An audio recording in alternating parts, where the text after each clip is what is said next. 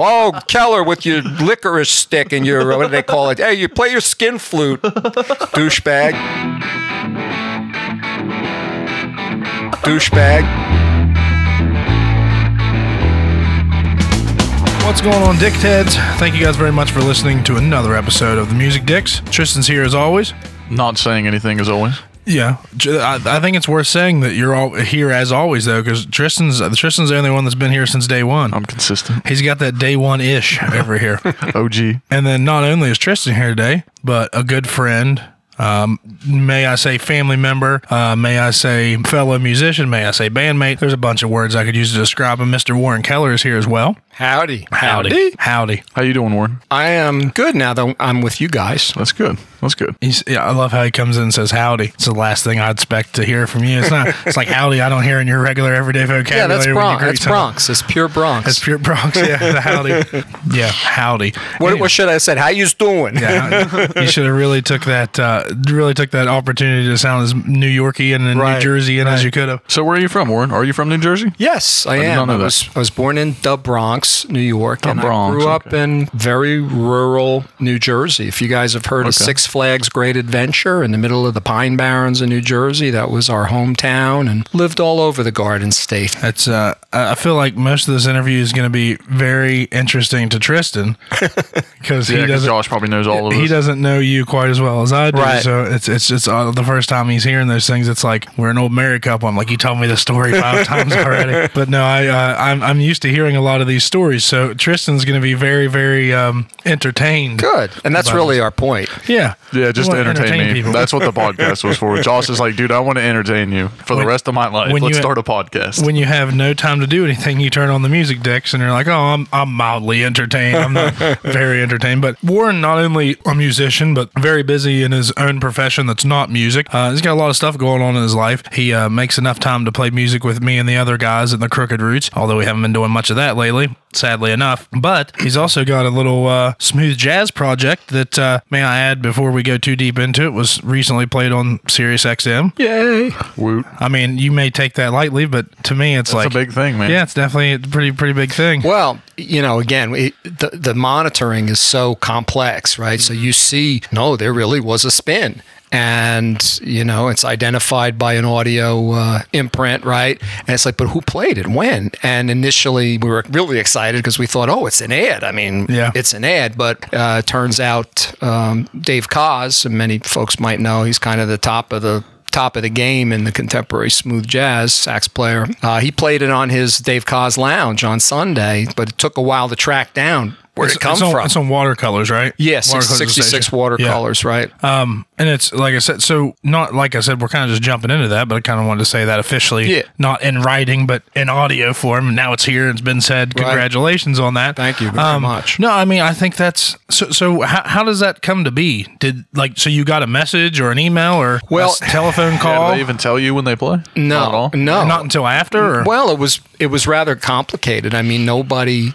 I work with a record promoter, and I work with what I would call a kind of multitasking entity called smoothjazz.com. They're the largest streaming, digital radio station in the genre. And they're also kind of a branding thing where artists will work with them. If they like what you're doing, it's like, okay, then you get to pay us to do a singles campaign where we'll promote the heck out of you. And it's kind of critical that you do it, I think. So they have very sophisticated monitoring of airplay, and it not only goes by like the ISRC code of a tune. It'll actually read the audio imprint, recognize like what YouTube does when it flags stuff. Mm-hmm. And so it showed one ad and one play from Sirius XM watercolors. So again, initially it was like, oh my God, we got added. We're going to get played daily or whatever, but then it was like,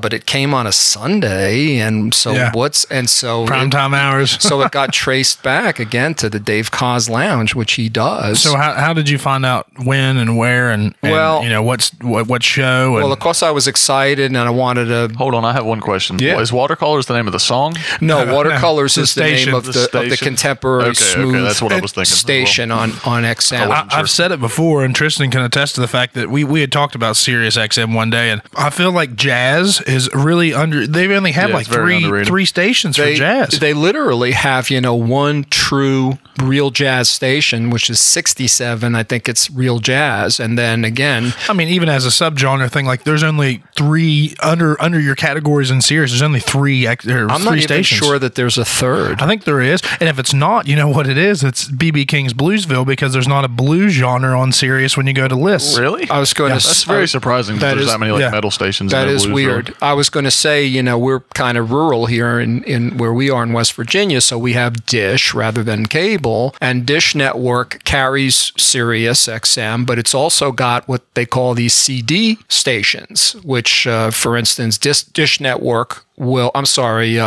DirecTV has what they call music choice. So it's a whole nother set of programming. And I'm fortunate enough on my home television that I get a bunch of jazz and contemporary jazz on the dish. But again, as far as Sirius XM, I'm not sure that there's even another jazz thing. So yeah, it was kind of confusing there. We knew it got played and we were excited to blast it out there, but we just couldn't quite figure out for a couple of days where it came from. So, Dave Koz is, like I said, he's a big name. Obviously a super nice guy. In fact, I know some friends who met him recently. He's like, "Oh, here's free tickets to my smooth jazz cruise. Come along, But what was I going to say? So he gets what's called the Green Stream radio blast that comes from smoothjazz.com, where they send out to all the radio stations that they work with, saying, "Hey, this is a new tune by da da da." So apparently he's on that mailing list, and he will frequently go, "Oh, I like this." And he goes ahead and plays it. But it's like, well, you could have told me. Yeah, kind of gave me a heads up. It's pretty surprising that there's only so many channels like that, because there's just as many jazz genres for the most part as there is different genres of blues and that, like different classifications. Cool jazz and acid jazz and jazz. But I'll tell you what, as you drive around the country, and I shouldn't have used the word country, as you drive around the nation, I mean, oh my gosh, the religious shows on the low end, the amount of country stations is just unbelievable. Then you have your classic rock, and you really, other than Philly or Pittsburgh or New York, when you get into those FM signals, unless you've got digital or whatever, you're lucky if you hear one jazz station. So it's obviously not the genre one picks. Which is pretty sad, because it is. I mean, it's so complex and complicated to play. I remember when I first started listening to any sort of jazz, like, not the BBC, but what's the NPR? NPR would have their jazz nights or whatever it is. Like, that'd be like the only way you could really hear any jazz on the radio around I'm a big here. fan of their little tiny desk stuff as well. Yeah. They get a lot of good artists. And I'll tell you, recently I saw on actually not Netflix, but on Amazon? On Amazon Prime. Yeah, video. We talk about how the music documentaries and stuff on there, they are very plentiful. A lot of good ones. Well, there was one called Corporate FM, and it was, just this really disturbing documentary about how all of these investment groups are buying up all these radio stations, and there's literally nobody there at the station. I mean, it's just canned program. It's not authentic anymore at all. Programming, and they're told exactly what to play. They can't even do what do they call them? Public service announcements. It's all ads. It's not basically stuff. They read off of just about everything that they say. Like it's funny because we've kind of took a tangent here from basically what we're planning. That's what we do. But if you think about it, it's like guys like Howard Stern, right? If times are reversed and Howard Stern's around now and really getting a start now, I don't know if he'd be as big of a name as he is, because the shock and awe that Howard Stern originally brought, that's everywhere nowadays. Yeah, absolutely. Well, he was really an original. I mean, Don Imus kind of started it a bit. Imus, yeah. And of course, Imus and Howard never got along because Howard was every bit, if not funnier. I don't think the quality's matched still. Like when you watch like Howard show, even just from the last couple years, it's still not matched. We've talked about that before as well. Like he not only has great musicians down there as guests, but like the sound quality of the interviews that he does, and when musicians come on there and play, it's and Howard's all things aside, a particularly excellent interviewer. Yeah. Oh, absolutely. Yeah, he really Absolutely. is one of the best radio voices of all time. Yeah, I mean, he doesn't. He asks the questions that you kind of want to hear rather than your standard. Where are you from? What do you do? You know what I mean? He can talk for fucking ever. I bet he talks in his sleep. Well, and you got to figure he's been doing it for so long. All the people that he's interviewed, and you know, get a chance to have a relationship with somebody, not as much as just hey, you know, I'm here to interview somebody. But anyway, let's get off this tangent here. So it was a good tangent. Yeah, it was a good tangent. We'll keep all that 10 minutes of audio in there. What about tangerines? Tangerines, yeah. Who killed Tangerine? It's a great Tears for Fears song. Anyway, I digress. Once again on the tangent.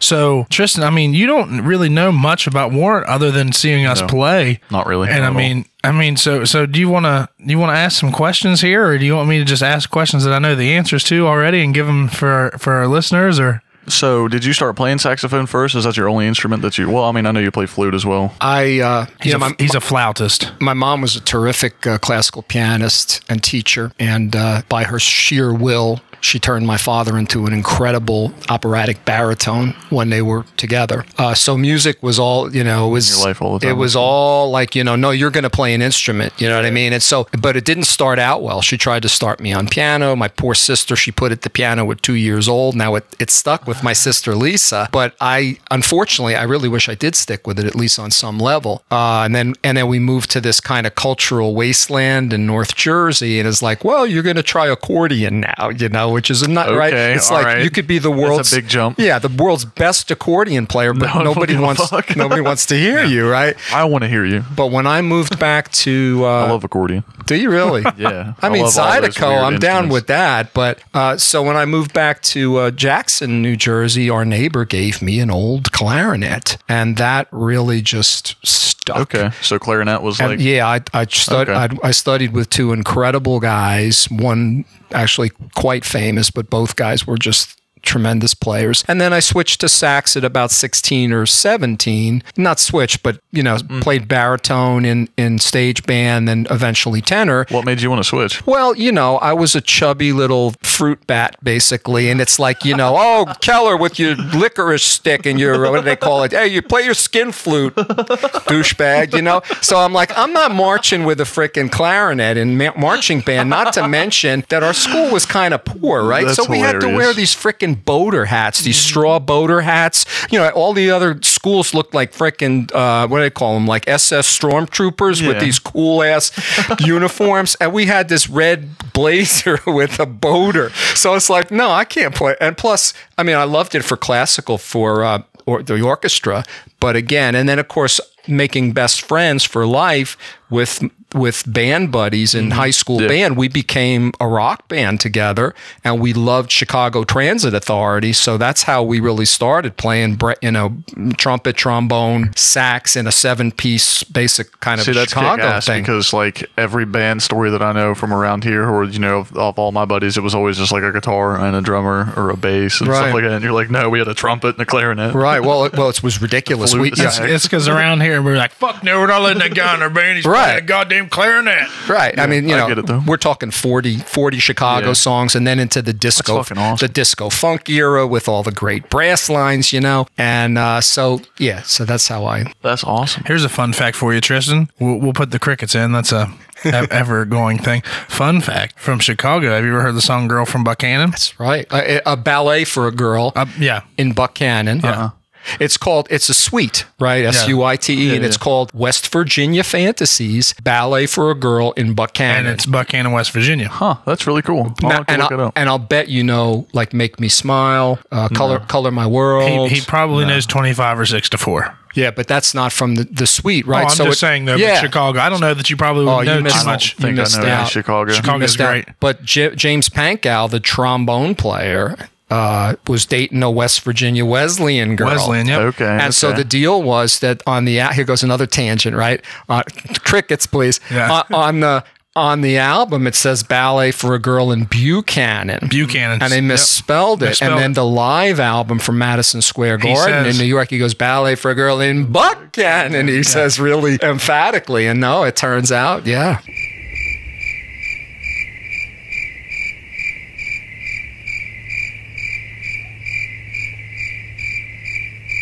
Lots of crickets on that one. 'Cause fun facts all around. That's awesome. Tristan doesn't ever have any fun facts. Get a load of these sweet sounds from Chicago, boys. Anyway, so like you had said, there's not many stories from people around here playing any other instruments than your standard. Yeah, you don't hear your that. guitar Well, and stuff and like that's that. why when I play with Josh here, Josh Folmsbee and the Crooked Roots, like I've said it to people, I'm like, I'm a fucking snake charmer. Like I watch people. It's very sad. I watch True. people, and they go into like this. I don't know if it's like kind Especially of older women. like an ecstasy state, or their eyes roll around. And initially, it's like, oh, they don't like me. They don't like us. I'm like, no, wait a second. They're mesmerized. Yeah, and they get up on stage and then fall off. Yeah, and then all of a sudden they realize, like, I never realized Pink Floyd had saxophone in it, shit like that. Well, they do actually, but it's more like I never realized that Sweet Home Alabama had sax. Well, and it's like, for instance, Turn the Page. Oh, yeah. People here and all of our redneck brothers and sisters here in West Virginia are like hearing a real saxophone. Right. It's funny because I've done that. It's a different thing, man. It You is. don't hear that a lot. It's fucking awesome. We did that song with intent, and we would have Alan do that part on the keyboard, and he would turn the saxophone MIDI sound. Yeah, and he had his whatever that thing is on the piano where you can move it a little bit, and it kind of like the bellows Like the pitch notes. distortion. Yeah, he would.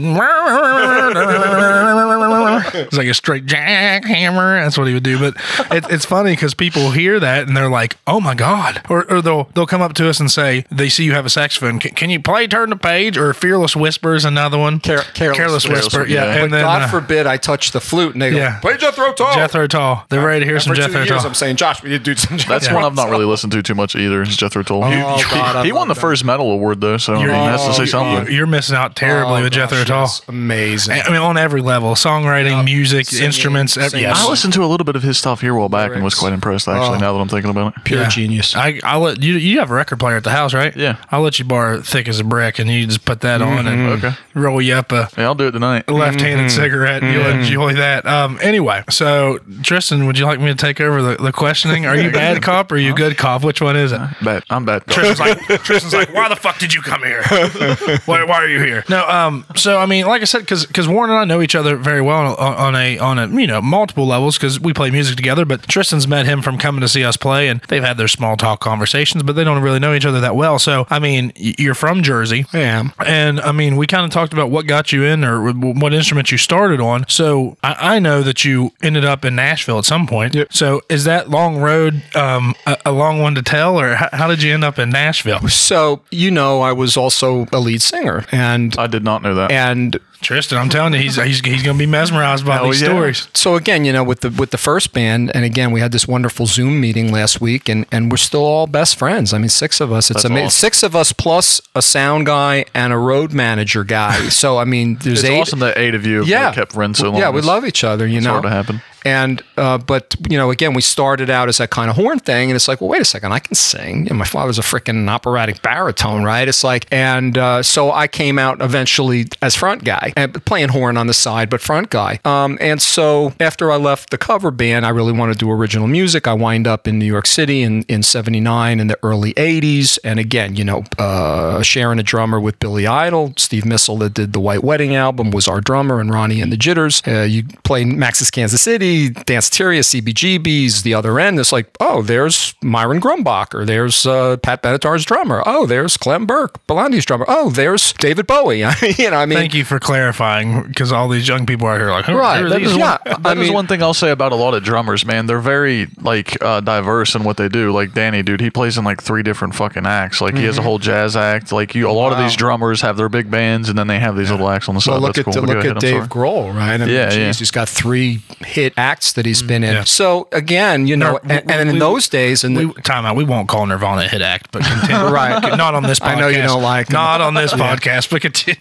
But so in New York, I revert back to a saxophonist because I'm backing up Ronnie Decal and Ronnie and the Jitters, and then Louie and the Lost Hombres. I'm saxophone player to Louie Pinola, and always near misses, right? Like almost signed to the Stiff CBS and managed by Stan Poses, who managed the Raspberries and Eric Carmen, and thought you were going to get a deal there. So eventually I started to, write my own. I always wrote, but I really loved, the aspects of Americana and commercial country and stuff. Really liked, John Cougar Mellencamp and REM a little bit, that Americana feel. So I was a very strong lyrical writer and a good singer. And so, again, I wound up, like, it was coming out of, when you just, like, automatic stuff, just like, where the heck is this Nashville stuff coming from? You know what I mean? So I almost got a deal in New York before I left for Nashville. Warner was interested, and EMI, and it was like, well, you're a little too country for New York, and and Nashville's like country, a little too rock and roll, right? So I moved to Nashville, and I was already 30s. Somebody said, "You're a heck of a writer. You're getting a little long in the tooth for the artist thing. Why don't you buckle down to the writing thing?" Which I did, and again,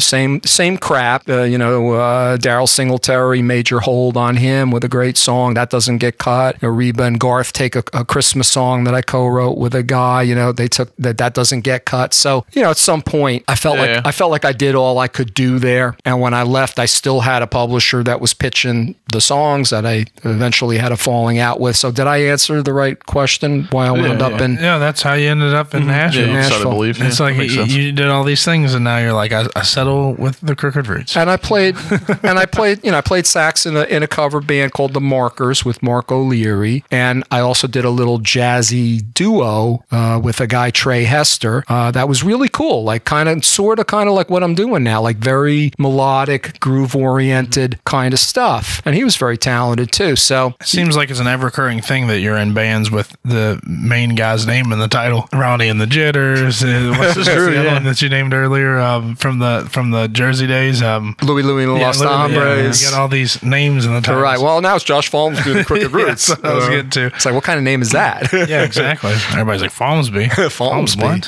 What? Yeah. Anyway, but it's crazy. And you've stated to me before, and this is, me knowing you very well, that Nashville basically drove you crazy on the writing standpoint. You know what I mean? Because this wasn't right, or you needed to change this, or and writing lyric wise isn't something that you and I do together, but you revise a lot of the stuff that because you're used to seeing it and writing it. Well, you know how life is often gray, right? It's not black and white, and so what you're saying is true. It about drove me insane because it's such a literal genre, right? It's like, do you really mean but there? Don't you mean and this happened? No, that's right. You're right. Or do you really need this line? Because that doesn't advance the story, or that's a throwaway.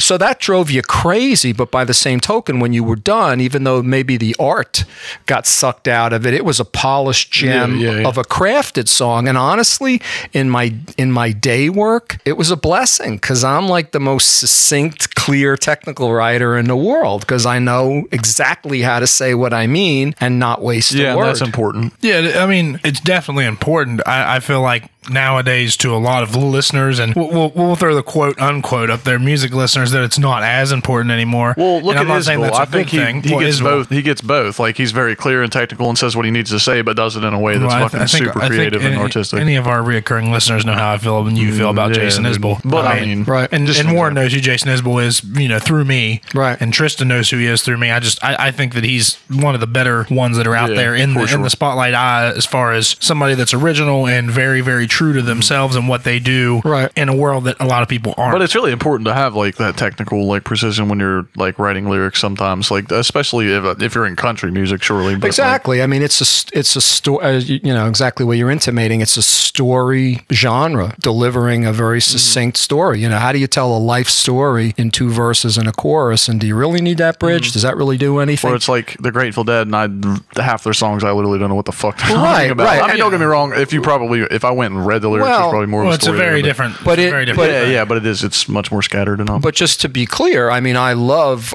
artful lyrics that don't mean anything, that make me go, what was he thinking? Or what, I love that. But then sometimes Josh and I will disagree on certain bands because we come together a lot, but we totally diverge on others. And there's some guys to me that don't know how to do nonsense good, like I can't stand it, and other people that are really saying nothing, and I just I love what they're doing. Yeah, okay, that makes sense. Yeah, guys like Eddie Vedder. But Rob Zombie's dude. Rob Zombie's never said anything like meaningful his entire fucking career, like not once. And I love Rob Zombie. Yeah, you're right. Some of that, but see, that's the thing. I feel like there's 3 I mean, there's obviously more than 3 different types of music, but there's the music-oriented and driven music that the lyrics don't mean shit and they never mean shit. Point in case Rob Zombie, like you said, because it's the music and the driving and everything that's, it's the driving music. Exactly. And lyrics are just something that, after hearing it a while, you're not going to sing the guitar part. A lot of really heavy metal and stuff like that. Yeah, so there's one. 2 would be the music out there that is very good musically, but is very lyrically driven, you know what I mean? Where you're going to remember the lyrics not as much as you would a guitar solo or, the hooks and just the guitar parts in the James Blunt. Yeah. Well, pop music usually, pop music's a big thing for that. It's changed a lot too, because there's like Michael Jackson's a different thing. You got both, and that's where I get to number 3. The stuff that has really good music and stuff that has really good lyrics, and it just meshes perfectly, you know what I mean? Because there's plenty of bands you could sit here and name for days that are very lyric driven. And I mean, off the top of my head, you said like James Blunt or whatever, but with just the music driven, like Rob Zombie, where you got lyrical and music driven, where I talked about Isbell.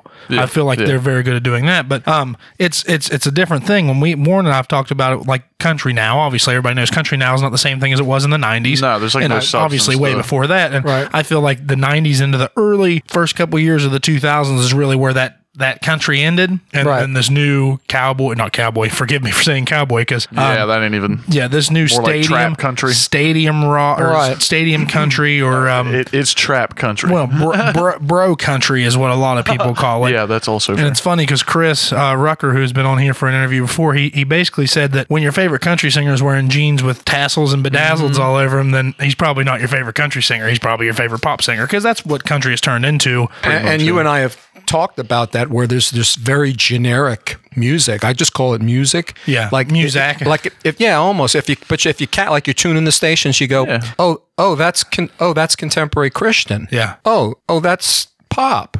Oh, that's country. It all sounds alike. Yeah. It's the same thing. So it's so generic now, and it's like with networks, television networks, and stuff like everybody thinks they got to be all things to all people to survive, right? So History's got History Channel used to be about history. Now it's about gangs and all kinds of drug shows or whatever, and so. There's literally another History Channel for history now. Yeah. MTV, case in point. MTV used to play videos, right? Now music, it's dog shit. Yeah. But anyway, but they they do that now musically, like all things to all people. It's like, no, if you're a country fan, you probably don't want a lot of rap influence in your country. Yeah, it's trap drums. Like when you listen to a lot of these new country songs, they're hitting their hi-hats on. It's lit exactly. Yes. Well, and Chris agreed with me there. It's the 1 and the 3. You get everybody clapping on the 1 and the 3. Stupid. And Isbell actually says that in one of his songs, that everybody's clapping on the 1 and the 3. We're white people. Yeah, and Chris said Chris said, and I quote, only squares clap on 1 and 3. But it's a very different thing. I mean, I'm not the biggest country fan. Both of you guys know that. But you I think you like a lot of older country. I do, but that 90s, well, not so much. Kenny Rogers is good, but that's not something that would be on my everyday playlist. But anyway, I mean, the 90s country, and I've stated it before, maybe not on the podcast, but I've said it before. People have heard me.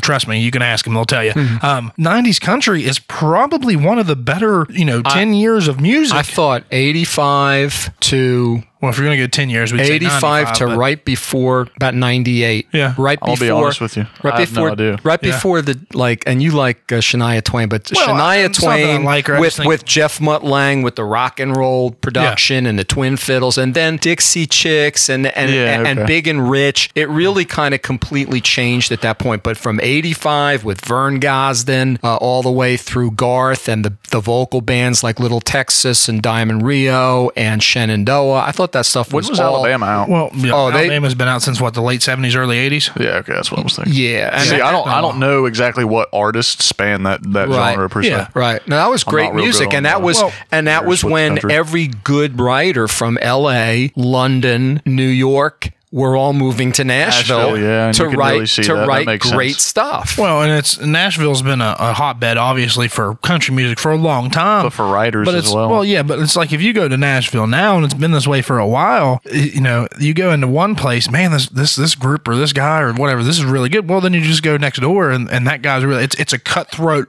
place down there because everybody's great and everybody's playing to make a living. And literally, and like I mentioned, the cover band I played in the Markers, this is Tim McGraw's road bass player, and he's off the road now, so he's sitting in with us tonight. You know what I mean? So yeah, you get a lot of tremendous players. That being said, you know, as intimidating as that might be for a player who's trying to make a career as a session guy or whatever, writing is a whole nother ball game. You know, you can't teach that. You can get a whole lot better at it the more and more you write. And again, since that's such a specific type of writing, a precise type of writing, but you didn't find like, oh my gosh, that's a great writer. Oh my gosh, she's a great writer at the writers' nights. It's like, man, you know, good guitar player, good singer, dyed-in-the-wool country guy, but not necessarily really strong writing. Yeah. Well, and I think it's worth being said, and Garth Brooks is great. Yeah. I mean, Garth Brooks not something I listen to every day, but his hits are they're hits for a reason. They're very, very good. Right. And I'm not a huge fan, but I would listen to that over 99. Yeah. Exactly. 99%. Yeah. There's a couple country guys out there that we'll say mainstream country that I think are really good. And I've said it before, Stapleton to me is the best thing that's happened to country. Is about the only one that's not, that's listenable. See, I'm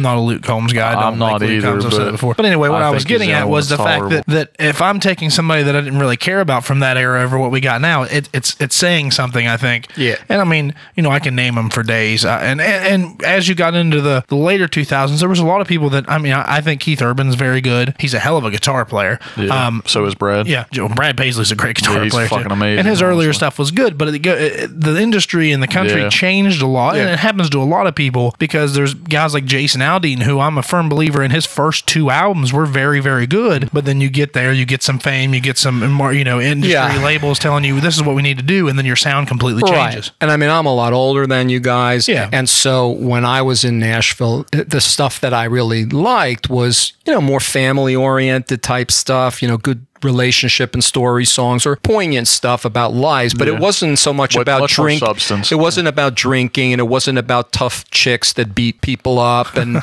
and what it became. So that stuff is kind of a turn off to me. If I want to hear that, I want rock and roll. I don't want to really hear that from country. Mm-hmm. Well, yeah, and I mean, as you had said earlier, the songwriting is. Well, songwriting is very different. Very different. The storytelling aspect's still there, but they don't have very interesting stories to tell in my book. Well, you know, we love people like Bob Dylan, Paul Simon, and a lot of their lyrics are, you know, they're gorgeous lyrics, but again, they're not super literal lyrics. You don't know what the artist, and we call that artist driven. Like, we don't know and we don't care because we love the sound of it. But again, for the country is a music for the masses. It's basically 1, 4, 5 chords with an occasional 2 and 6 minor in it. So it's very, very basic and limited as far as melody, and you're really there to deliver this story. Yeah, and you can't really venture off too much from that at all. Like, you can't, or it doesn't sound like country. That's the thing that I love about music. It's funny because, you know, it's not very technical nowadays. You know, most country songs you can hear, if you're a decent,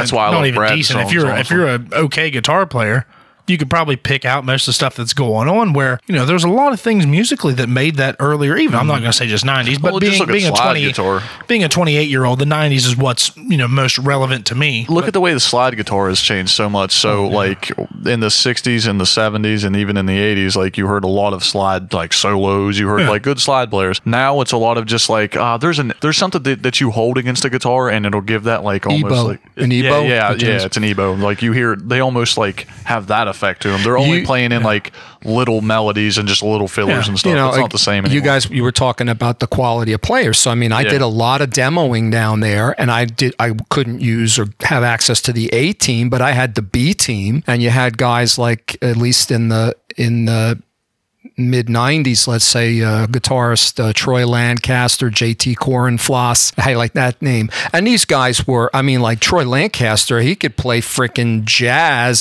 Who's the Brent Mason, the big Nashville session guy. Yeah. I mean, he's a jazz, rock, country. They could do anything, you know, and that's the level of quality of players there. Yeah, I just think it's a huge difference nowadays as far as it goes with country. But, you know, other genres kind of morphed into what country was. And it's like the Americana that's out now, your Tyler Childers. Man, I think you can blame a lot of that shit on the writers, though, too, because like you said earlier, much of like popular Nashville music is driven by writers that aren't the people singing it. That's been that way for fucking years. years. But they're trying to get the cuts, right, which is so difficult to do. So ultimately, it's the producers and maybe even more the labels that are saying, "Can we do something? Can we do something just like that? Because that's a big hit." And give us what sells. And so we want something just like that, and that happens in every genre, of course, for sure. But what you said a moment ago, it's like everything's morphed together. So country sounds like pop, Christian sounds like pop,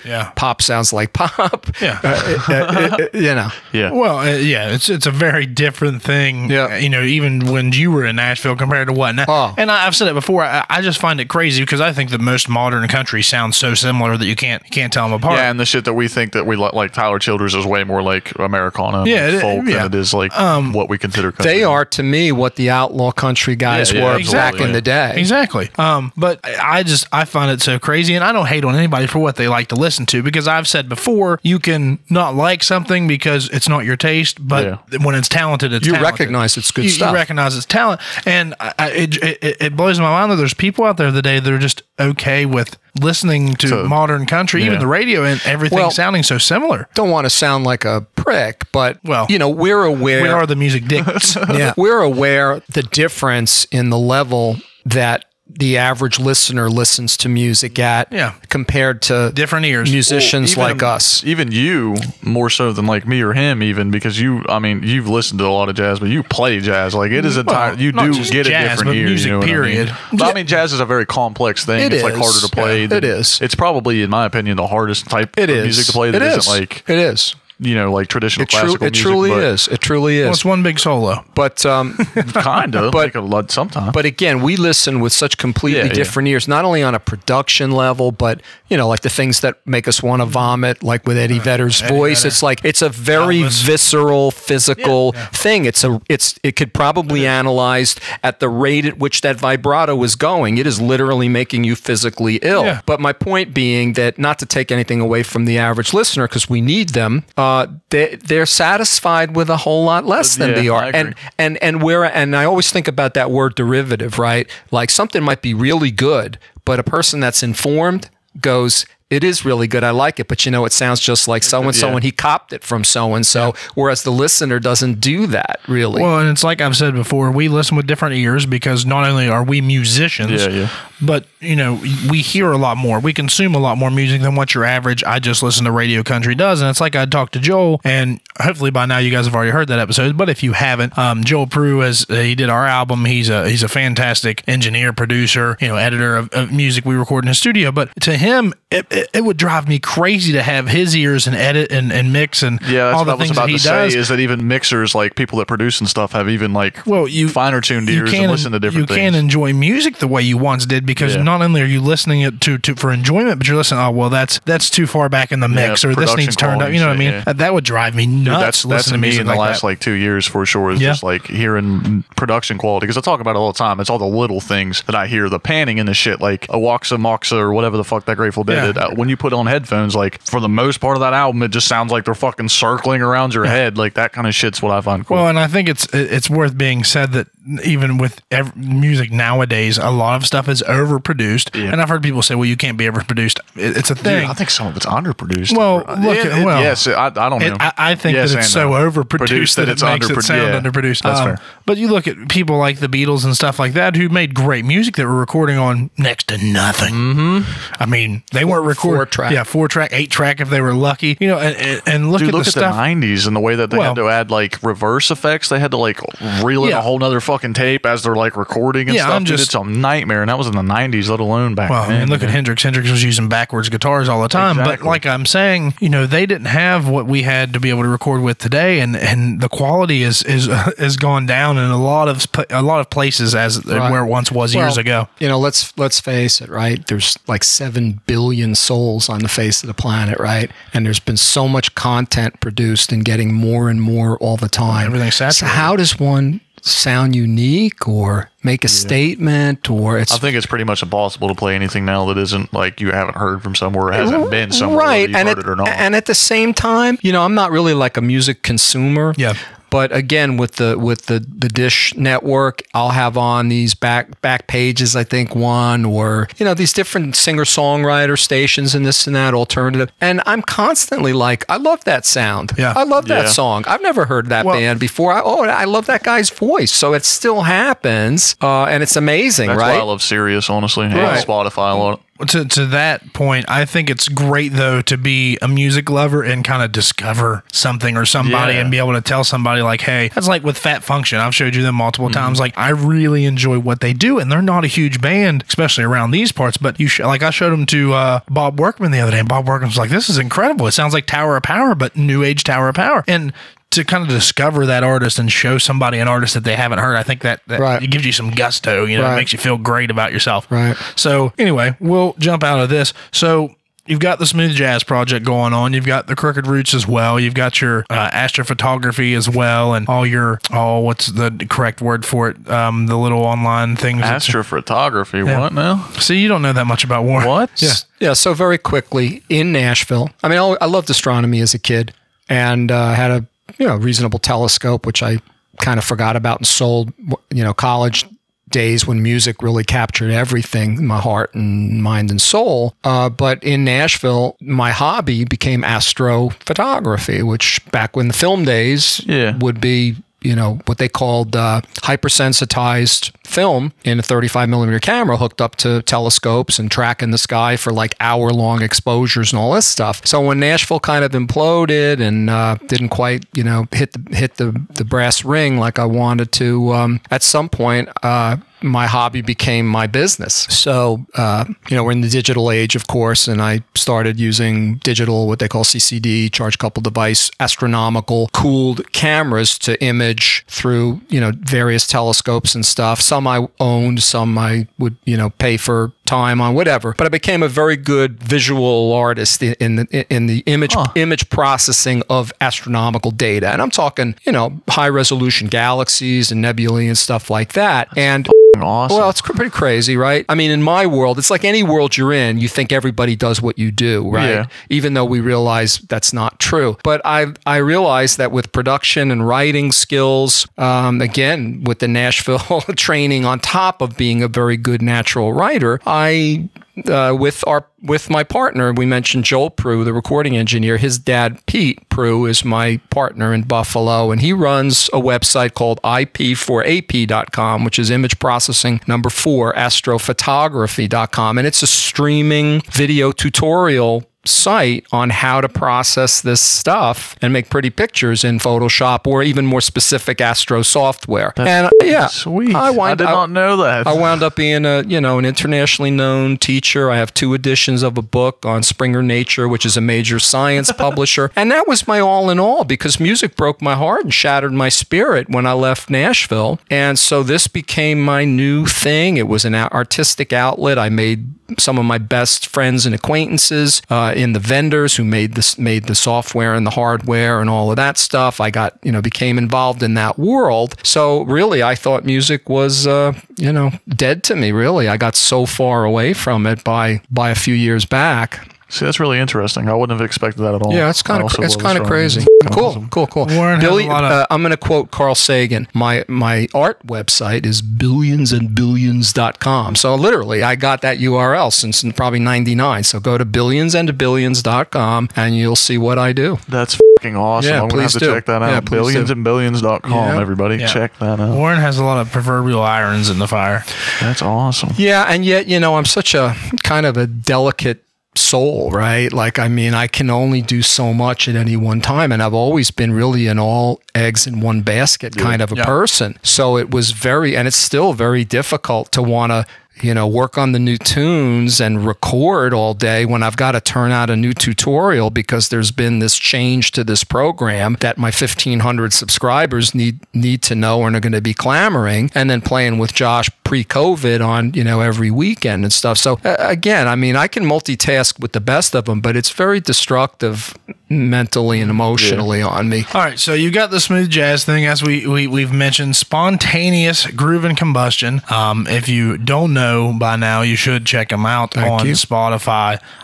Very, very good stuff. And I know that Tristan's not, smooth jazz isn't something that would be a throw on to you. It's not something that you go to and listen. I mean, I'd like to, but my point is that you don't do it. So. I'm going to use Tristan's accent. Honestly, honestly, I mean, again, as I shared with you, I'm a rocker through and through. I didn't love jazz until, other than stage band in school, I didn't love it. Again, very lyrically driven, and that word smooth really bothers me, right? Yeah, I've heard you say that before. Yeah, Kenny G's a wonderful player, but his style of music is it's just too light and too mellow for me. And so that's smooth. So I love funk, right? And so if I'm in the smooth, I like to call it C jazz, which, contemporary jazz, which you'll hear on Sirius. I mean, but I mean, acid jazz, funk, the C jazz. It's not like I'll never do a mellow or smooth, but I really like contemporary / smooth when I talk about the genre. Yeah, I feel like smooth is kind of the box that you were put in. You know what I mean? That's what most people know. The majority of consumers as a name of the genre, and that's fine. Well, and I feel like most people. You would hear what quote unquote what smooth jazz is, and to your everyday kind of not listener would think that's like elevator music. Yeah, exactly. You know what I mean? That's what most people think. And I feel like a lot of it, there's a lot of stuff out there that sounds very, very similar. And I was thinking this earlier, and I mean your stuff sounds great, so I'm not trying to say that you sound like everybody else, but in knowing you and getting used to and hearing the way you play, it's like I can pick that out in your stuff. So not only is it you, but your flair on the jazz. On it's not right, because again, Tristan, I'm not a trained jazzer, right? I mean, I was a classicist and highly trained, and I'm a self-taught, basically working rock and roll musician and a country guy. So I missed out on a lot of theory. Yeah. And I was very afraid of it my whole life. But thank goodness I've got a good ear, and I've really trained my ear, and really over the past 5 years really worked hard to get more into the jazz thing. See, that's kind of crazy to me. I wouldn't have expected that either. I figured you were into it for a long time and did have some kind of like theory and training. I mean, again, as a classical player, you know your major scales. You've got to use your ear. And Josh is like, what's a scale? Yeah. And honestly, in C jazz and smooth, I mean, even though those players are typically so damned good, they could play anything, including bebop, hard bop, modal jazz kind of a thing. Modal jazz is crazy. I can do some of that, but you can't put me in a Dizzy Gillespie, Charlie Parker environment. I can't do that. Yeah. I dropped. I didn't touch the horn for 12 years. And I'll just tell you real quick, if you'd like to know what kind of happened. Do we have time? Oh, there's plenty of time. Yeah. So what happened was, again, because my world is astrophotography, and because I'm writing books, music is just fading more and more into the background. Even not picking up the acoustic guitar anymore and singing a little bit to myself. Every day works away at it. Right. And so it really stopped. Even that stopped. And then my wife, Christine, who's a jewelry maker, very talented jewelry maker. She's involved in a lot of art stuff. She's a Tamarack artist here in West Virginia. She's president of the Buchanan Artistry on Main and stuff. So she's involved in some of the events, you know what I mean? Like Buchanan had its Festival Fridays, they called it, at Jawbone Park. I'm talking to an international audience and talking about Buchanan, West Virginia. You're like, what the heck is this? The majority of our listeners are from the state. Okay.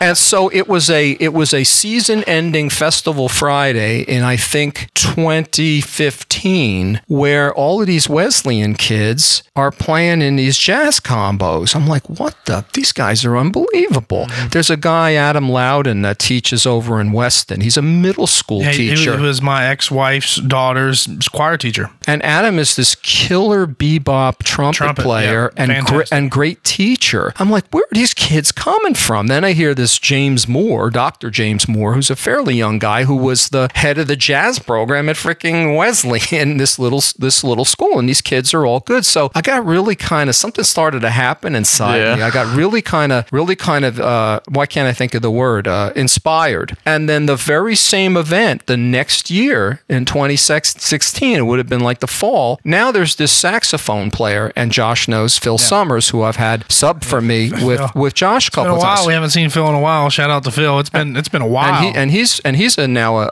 like an elementary music teacher as well, but a really good young player. And so that was it. Like some wall just came crashing down. And I was with my wife wasn't there. She was probably working away selling jewelry, but I was with my neighbor friends, Dave and Amy, and I love them. And it was like the whole thing was like this magical thing. I go home, I take the Selmer Mark 6 tenor out of the case. I'm like almost at an altar of saxophone. I know what you mean. Yeah. Of saxophone. And from that day forward, and again, that was probably like September of 2016, it was daily practice, upgrading, trying new horns, finding the right mouthpiece, practice, and then that kind of started again, knowing my personality. Well, what can I do with this, right? It's like I'm kind of getting good at this. Can I write some stuff? So I'll stop there unless you want to ask me something. Well, I think and I'd mentioned Bob Workman earlier. Right. Bob Workman was kind of our connector because Warren and I have known each other for, it's been about a little over 2 years, basically, right? I think 2016 August, in the summer, right? August 2016? Or not 2016, no. Forgive me, 2018? I was like,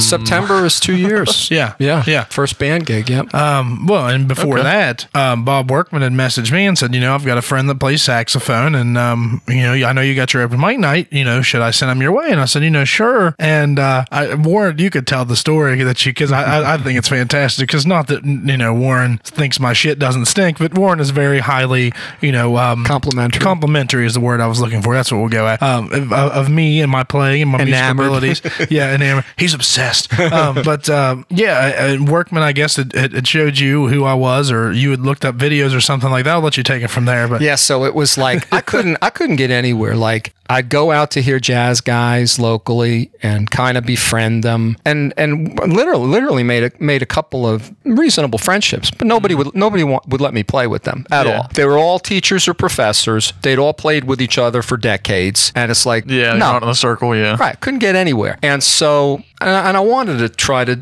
play something in the jazz realm after a career of rock and roll, right? And so, so Bob Workman is actually vice president of the West Virginia Jazz Society. And it's Eric... Eric Spelsberg. Spelsberg. And Bob is a drummer, and Bob has actually sat in with us multiple times. And he says, we gotta find you somebody to play with, he says. So there's this young guy, he does this open mic night down at this the Starting Line Lounge, just in your town. I'm like, what is the Starting Line Lounge? I've never heard of this place. Not that I would, right? And so I checked Josh out on Facebook, and you were kind of sitting around, I think, with that Epiphone and kind of dicking around a little bit. Noodling. And I'm Noodling was the title.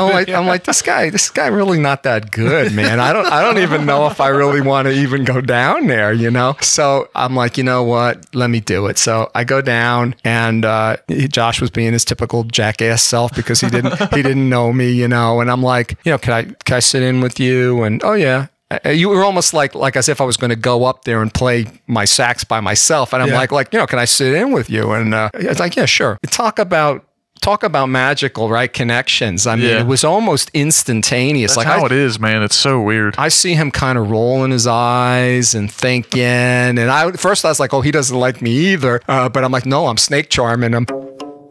And so Josh has got the googly eyes going, and I'm like, geez, this kid's really good. I mean, his voice, his guitar playing, his style, everything. So we played 3 sets together that night. God damn. And I wasn't going anywhere. And I came back the following Tuesday night and did it again. And then he's like, you got to join this band. And I'm like, well, geez, I really want to play jazz. We had to go through a lot of hardships to get you in that said band. Right. Right. No, it's very funny. And we had, because I've always said, and people that have known me for a long time prior, I had always wanted that big band type of sound, whether it's one horn or a horn section. And we had found somebody who, before we had met, was playing with us, and very talented and very good. And then we got together, and not only on a musical level, but a philosophical, and just, we were able to, we meshed very, very well. And I was like, well, I think this is the right road. There's a fork here, and this is the road that we need to take. And I kind of talked it over with everybody that was playing with us at the time, and they were kind of all for it. So we had to fire someone and make room for you. And there's no hard feelings there, at least for me. But I'm just saying, there's no hard feelings. I don't even know if he's going to ever listen, but I'm just saying, yeah, there's no hard feelings. I keep saying that like there is hard feelings. Like I'm saying that like I can't tell you enough. I really don't think there's a... I swear I don't believe that there... As far as I know, but you sound like President Trump. yeah. Anyway, we won't go there. We'll lose some listeners. Right. Probably all of them. But anyway, we had somebody, and it's like, you with all the years that you had been doing it, it was the better fit. So that's the way we went. I won't say there's not any hard feelings again, because I've already got that point across. But it meshed, and it fit very, very well. And to this day, it's magical what we kind of do on stage, and nothing against anybody, whether it's Eric, whether it's Brian, whether it's Bob, because our drummer Bob is a phenomenal drummer, and I know that I'm only 28 years old. I've been around a lot of drummers. Bob is fantastic. And Eric kicks a lot of ass. Yeah. Well, and with all that being said, there's still nights where we'll go on stage where, you can agree it's, I don't want to play, but then you get there and the camaraderie kicks in, and then the magic happens on stage, whether there's 5 or 50 or 100, it doesn't matter. And unfortunately not always, right? Because sometimes a small crowd, or a crowd that just refuses to engage and give you any feedback until the end of the night, when they go, you guys were great. Yeah. Well, why didn't you show us? Yeah. Give us some sign. We really would have played for you. They're too busy on Facebook. Right. Yeah. Or playing pool or drinking or whatever. But what we're going to say, no, not all the time, but when we're in that magic zone, it is fantastic. That's why me and Chance come and see you guys and we scream the whole time. Oh, we love when you guys come. And Josh has got rap influences and a little hip hop, and I'm a funk blues guy, as much as I am a rock and roll. Yeah, man, you guys hit a lot of shit. You really do. So that's why I think the mix is so cool, right? Well, and I've said it before, and people, everybody says it, but like, we're different. You're not going to hear somebody around here that sounds like we do, right? Because of the influences that we have, right? You've got who've got this laundry list of past musical experiences that you have, and then you got Bob, who was in Texas for years playing drums, who also has written and sang his own country music. Right. For a while we had Brian there, who was very very Black Sabbath and Judas Priest, very early metal influenced, and then you got a guy who's playing bass with us now, and Eric, who is very AC/DC and that classic rock. So it's all over the place, and I have a very big range of music that I love, because I'm the firm believer of, whether you like this genre, I always try to find, or this song or this artist, I try to find something that I can compliment or say, hey, I really like this about it. There's a band in every genre. Well, somebody. As Josh said, I mean, I won't use the enamored word. Is it Odessa? I've got to show you an EDM band. They have a big band with them. You need to listen to them. Okay. The Grizz, I think, maybe. Okay. Before I forget. Yeah. But the thing about Josh is, again, he's got such a unique...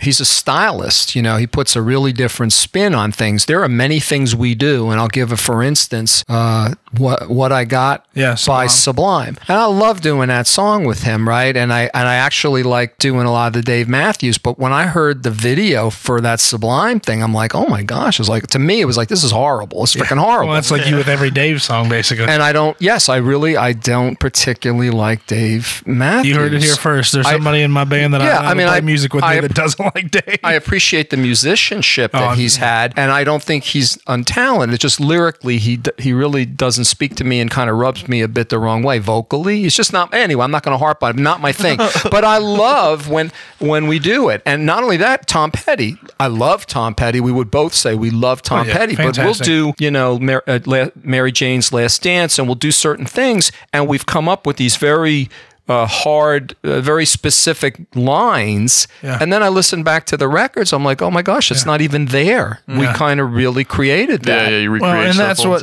there's a lot of people out there that kind of frown, and we'll call them the real musicians, that frown upon anybody that's in a cover band. Oh, you're not doing it. Well, we're not a tribute band. No, and we're not a note for note cover band. We're Yeah. really a jam band that does very interesting spins on cover music. Yeah, I feel like there's anything out there that you can make your own, and that's what we do. Yeah. I mean, we do Floyd, and although it's very jammy and Floydy, it's not Pink Floyd. I mean, it's very different. Hendrix, Dave Matthews. I mean, you can name them for days, but that's like that's when you guys did it at the Crooked Fest, dude. That was fucking What's awesome. Comfortably Numb. Oh, well, Breathe in Time, you mean? Or Comfortably Numb? No, yeah, I forgot you did Yeah. both of them. No, Comfortably Numb is the one I'm thinking of. But I mean, it's just we put our own spin on things. So anyway, we'll jump back into the smooth jazz world real quick. So Sea jazz. Yeah, sea jazz. Jesus, I keep doing it to myself. But I mean, you've got radio singles out right now, and you've gotten a lot of good traction when it comes to radio plays, whether it's online radio or with Sirius recently. Like any genre, there's a ton of competition. There's a ton of really talented people, but it's an approachable genre, right? It's not a big money genre, and so it's approachable. There's a network in place that if you pay some money and you work with the right people and they like what you're doing, they won't work with you if they don't. There's real possibility of out there. Getting somewhere, at least being heard, certainly by hundreds of thousands of people. That's not going to make for a successful career. It's not even necessarily like we were talking, Tristan. I mean, at 2 to 7 cents a stream, and you're spending thousands of dollars to promote each one of your radio singles, you have to, really get to that next level. Bands have to tour to fucking pay off debts Exactly for right. radio plays. Exactly right. If you're a touring working group, and in my case, I'm essentially a lone producer doing my own thing, right? So I rely on tracks and sophisticated software like Band in the Box to generate tracks. And wait a minute. So you don't actually have a band with you? Correct. So it's all you. Correct. But I did not know that. But I don't. But again, I can pluck out a synth keyboard bass or something. All MIDI and but stuff, I'm not a probably. pianist, and so I've been fortunate again to work with some cool software. But I'm kind of getting to that level where I love camaraderie. I love working with a band. I would love to do that, but circumstances were such that let me play with you guys. It just wasn't happening. Mm-hmm. So I took a detour. I'm like, well, you know what? I think I'm writing some good stuff, and I started sending it out. And I hate to go into that predeterminism garbage. I used to be all about that fatalism. Oh my gosh, I'm writing with so-and-so and he's connected to so-and-so and so-and-so likes us and that's definitely going to happen. But it never did. You know what I mean? It was very powerful, but it would always fall short. So I really try to avoid that coincidental, serendipitous stuff. But in this case, again, it was within 2 days, a record promoter in Southern California and this brander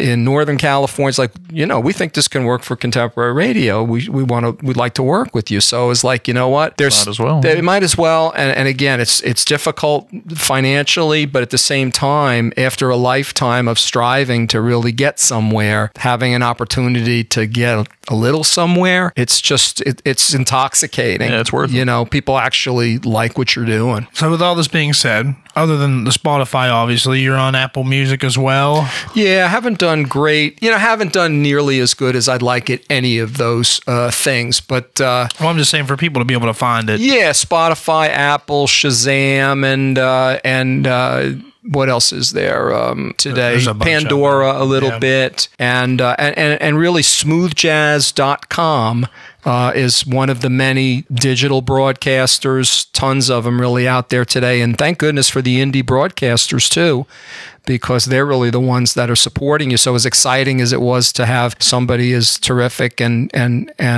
prominent as Dave Koz play you on Sirius XM Watercolors on his Dave Koz Lounge, it's really these indie guys that are spinning you every day for their audience of thousands, and so the listening chance is much greater, right? With them all. Some of my favorite artists are just artists I've stumbled upon for no reason that were played on some little thing or recommended to me. So So you can find them on all those platforms as far as the music goes itself, and spontaneousgroovincombustion.com. So it would be GROOVIN, not grooving, right? Spontaneousgroovincombustion.com would be the website. You'll find us on YouTube with some cool little videos that I put together myself, and of course the old Instagram, Twitter thing. but really appreciate if you're into jazz at all, funk, check it out, like us, follow, and we appreciate you spreading the good word about it. Okay, so let's hop back onto the Crooked Roots train here. Because Tristan's never heard this story, and I had brought this up with Joel before. I don't know if we talked about it on the podcast. We might have talked about it off the podcast. We did talk about this section, so I'll tell Tristan like I'm talking to Tristan and all the listeners out there. So we go to record our album, and at first I'm like, we need to record a live album. That's what we need. Warren's like, no, we need radio singles to gain some traction, to get some people to know who we are. So once we got talking to the radio singles, these 12 and 15-minute songs that we did live turned into 3.5 under 4-minute songs. We had 2 rehearsals with the full band and 1 or 2 with just Warren and I completely reconstructing these songs to get them down to 3 and 4 minutes. And mind you, it took some time because I'm of the very much we need to play this out kind of, mindset of 12 and 13-minute songs. Yeah. That's where I come from. That's where I'm at. That's what we do. So we changed everything and we kind of got it written down to what we wanted and how we liked it. So we bought big cue cards is what Joel called them, and just big poster board. And we wrote verse 1, measures, then into pre-chorus, chorus, and then we would put little things for cues. For instance, like Bob, exclamation point. Bob, exclamation point. There's a part where after the first verse, everything's supposed to drop out, and Bob's supposed to go, have a little fill there and then come back in. So it was Bob. And then my low vocal parts and come inside, it said Barry White on it, different little cues. So we wrote up these cards. Come inside. And Joel was like, I couldn't believe how quickly we got stuff done. And you guys, I've never worked with somebody that came into the studio before and you had these cue cards letting everybody know where they were at, where they need to be in the song. This was 4 measures. This is 8 counts. It fucking helps, man. All this stuff. You get lost in it all the So times. we do all this, and the story is, and nobody's really heard this, and I don't think I've talked about it on anything either.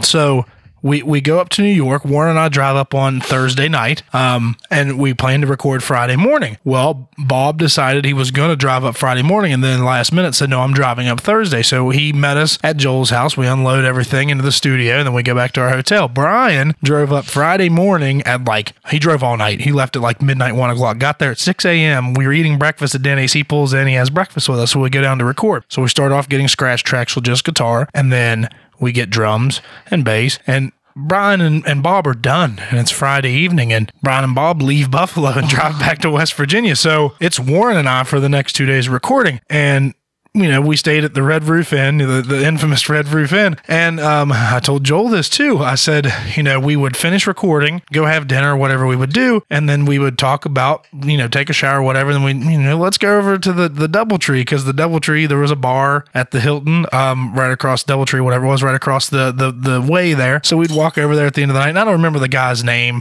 Yeah. Off the top of my head. It was into model trains. Model trains. Tim. Yeah. Tim. I think that sounds right. We'll call him Tim. Tim's never going to hear this, but that's his name. We'll call him Tim. So we would sit there at the bar and we would drink, and I believe it was playoff basketball. It was, because the Celtics were on and that's my team. And we were sitting there watching that, and people would come in and go. We have conversations, whatever. So the first night we started having a conversation about scotch. You remember this? And I was like, I don't know if I really like scotch. And Warren's like, I don't know if I like scotch either. So we start ordering scotch. Here's a $6 glass. Here's a $12 glass. All this, and we're comparing it and tasting it. So as the night goes on, I don't want to get into specifics because I don't want to, hurt anybody's feelings or bring up anything we shouldn't. But at the end of the night, Friday night, we're there until they close the bar down. It's 2 a.m., whatever time they close it down. And our bill was close to the 200, somewhere in there. It was pretty expensive. Yeah, single malt Glenlivet compared to Glenfiddich. Glenfiddich, yeah. And we sat there all night and drank. And so we go to the, and I don't know how we did it, but we get up at 6 a.m. after going to bed at 2. And I think Tim cut us a nice break on the bill, if I recall. Yeah, well, let's hope his bosses don't ever. Right. Up there in Tonawanda. Yeah. And don't call it North Tonawanda, because them Tonawandians get pissed off. Right. Anyway, so the first night we drank, we go back to the hotel, we get up 6, 7 a.m. and go record. Mind you, Brian and Bob are gone. So everything they've recorded is there. There's no fixing it. That's what we're working with. So Saturday we start working on guitar, and we're in the studio from 6, 7 a.m. whatever it was until dinner time at night. We go get dinner. You feel like going to I don't know if we feel. I think the one Saturday night we laid there until 10 or 11. We were like, we'll go over to the bar for a little bit. So Warren comped the check the first night, and I'm like, all right, I'll get it this night. Well, we didn't quite run it up to 200, but it was about 100 and something. So I got the bill that night, and once again Sunday morning we're rolling into the studio at 6, 7 a.m. and I'm doing vocals, and I told Joel when we were up there, I'm like, man, I really don't know how we got everything finished in 3 days and us getting like 4 hours of sleep. Like 8 hours the whole weekend. Yeah. Like 8 hours of sleep between the 3 days, or, between Friday and Saturday nights. And I said, I don't know how we ever got it done. And Joel's like, well, I don't know either, man. But he's like, I've worked with a lot of people that weren't quite as professional as you guys. Cause we went in there, we did what we had to do, and we got out. Right. And it's funny because, Warren, you were at the time were very, very sure that you weren't going to keep your horn parts. Right. I generally hate everything I do. And I hadn't really had time. Because for me, for a horn player, you kind of would really like to have a finished track to then weave in and out of. So I figured, no, we're not going to use anything I do up there. Yeah. And you start recording, and Pete, Joel's dad, and Joel, and Pete is Joel's dad. So Joel, Pete, and myself are sitting in the engineer booth, and we're just like, no, that's good. Oh, I want to do it again. No, that's it. That's the one you should do. Yeah, I'm like, no, I hated it. No, that was really good. All right, we'll see. Yeah. So we ended up keeping everything, I think, for the most part. Maybe. Yeah. So, and Joel started talking about that. He's like, I can't believe Warren was coming up here thinking that he wasn't going to keep any of us, and we talked him into keeping all of his horn parts. But I think that spontaneity. Continuity. Yeah, continuity. Warren's very, very good at correcting me. He's my PR guy. The English professor. I think that's what worked really well. And I told Joel that I think I thrive better in that pressured environment to where I don't have anything planned. I just need to work. That may be true, but as you were saying before, we're human beings, we're physical beings, right? And typically drinking and not sleeping is not good for the human voice. Yeah. Well, unless you're Johnny Cash. Yeah. Joe had told me, he's like, hey man, I want to play a song with you when you come up to Buffalo. And I'm like, yeah, that's fine. He's like, well, what can we do? I'm like, I don't know. He's like, well, can you give me? I was like, Joe, I don't have structure, man. There's no structure to it. We just play. Yeah, I don't want to play with you. I got to have structure. He's a very different person. Anyway, we'll get out of these stories. We're about an hour and 15 minutes into the podcast. So Spontaneous Groove and Combustion is your C-Jazz. Got it right on that time. Third time's a charm. C-Jazz project. You can check them out. Spotify, Apple Music, wherever you listen to your streaming music at. Smoothjazz.com as well. Spontaneous Groovin'. No G on Groovin'. Just an N. Right. Combustion.com, right? Right. So there's all those places. You can hear them also on Josh Folmsbee and the Crooked Roots. Their album's also on Spotify, Apple Music. You can check us out, and you can check Warren out playing with us. We appreciate him coming and recording with us. Thank you, Warren. It was good to talk to you, man. This is our first real dive into jazz. Not that it was like a real deep dive into jazz, but it was our first dive into jazz. So thank you guys for listening. We'll see you again next time, guys, on the Music Dicks. We'll fix the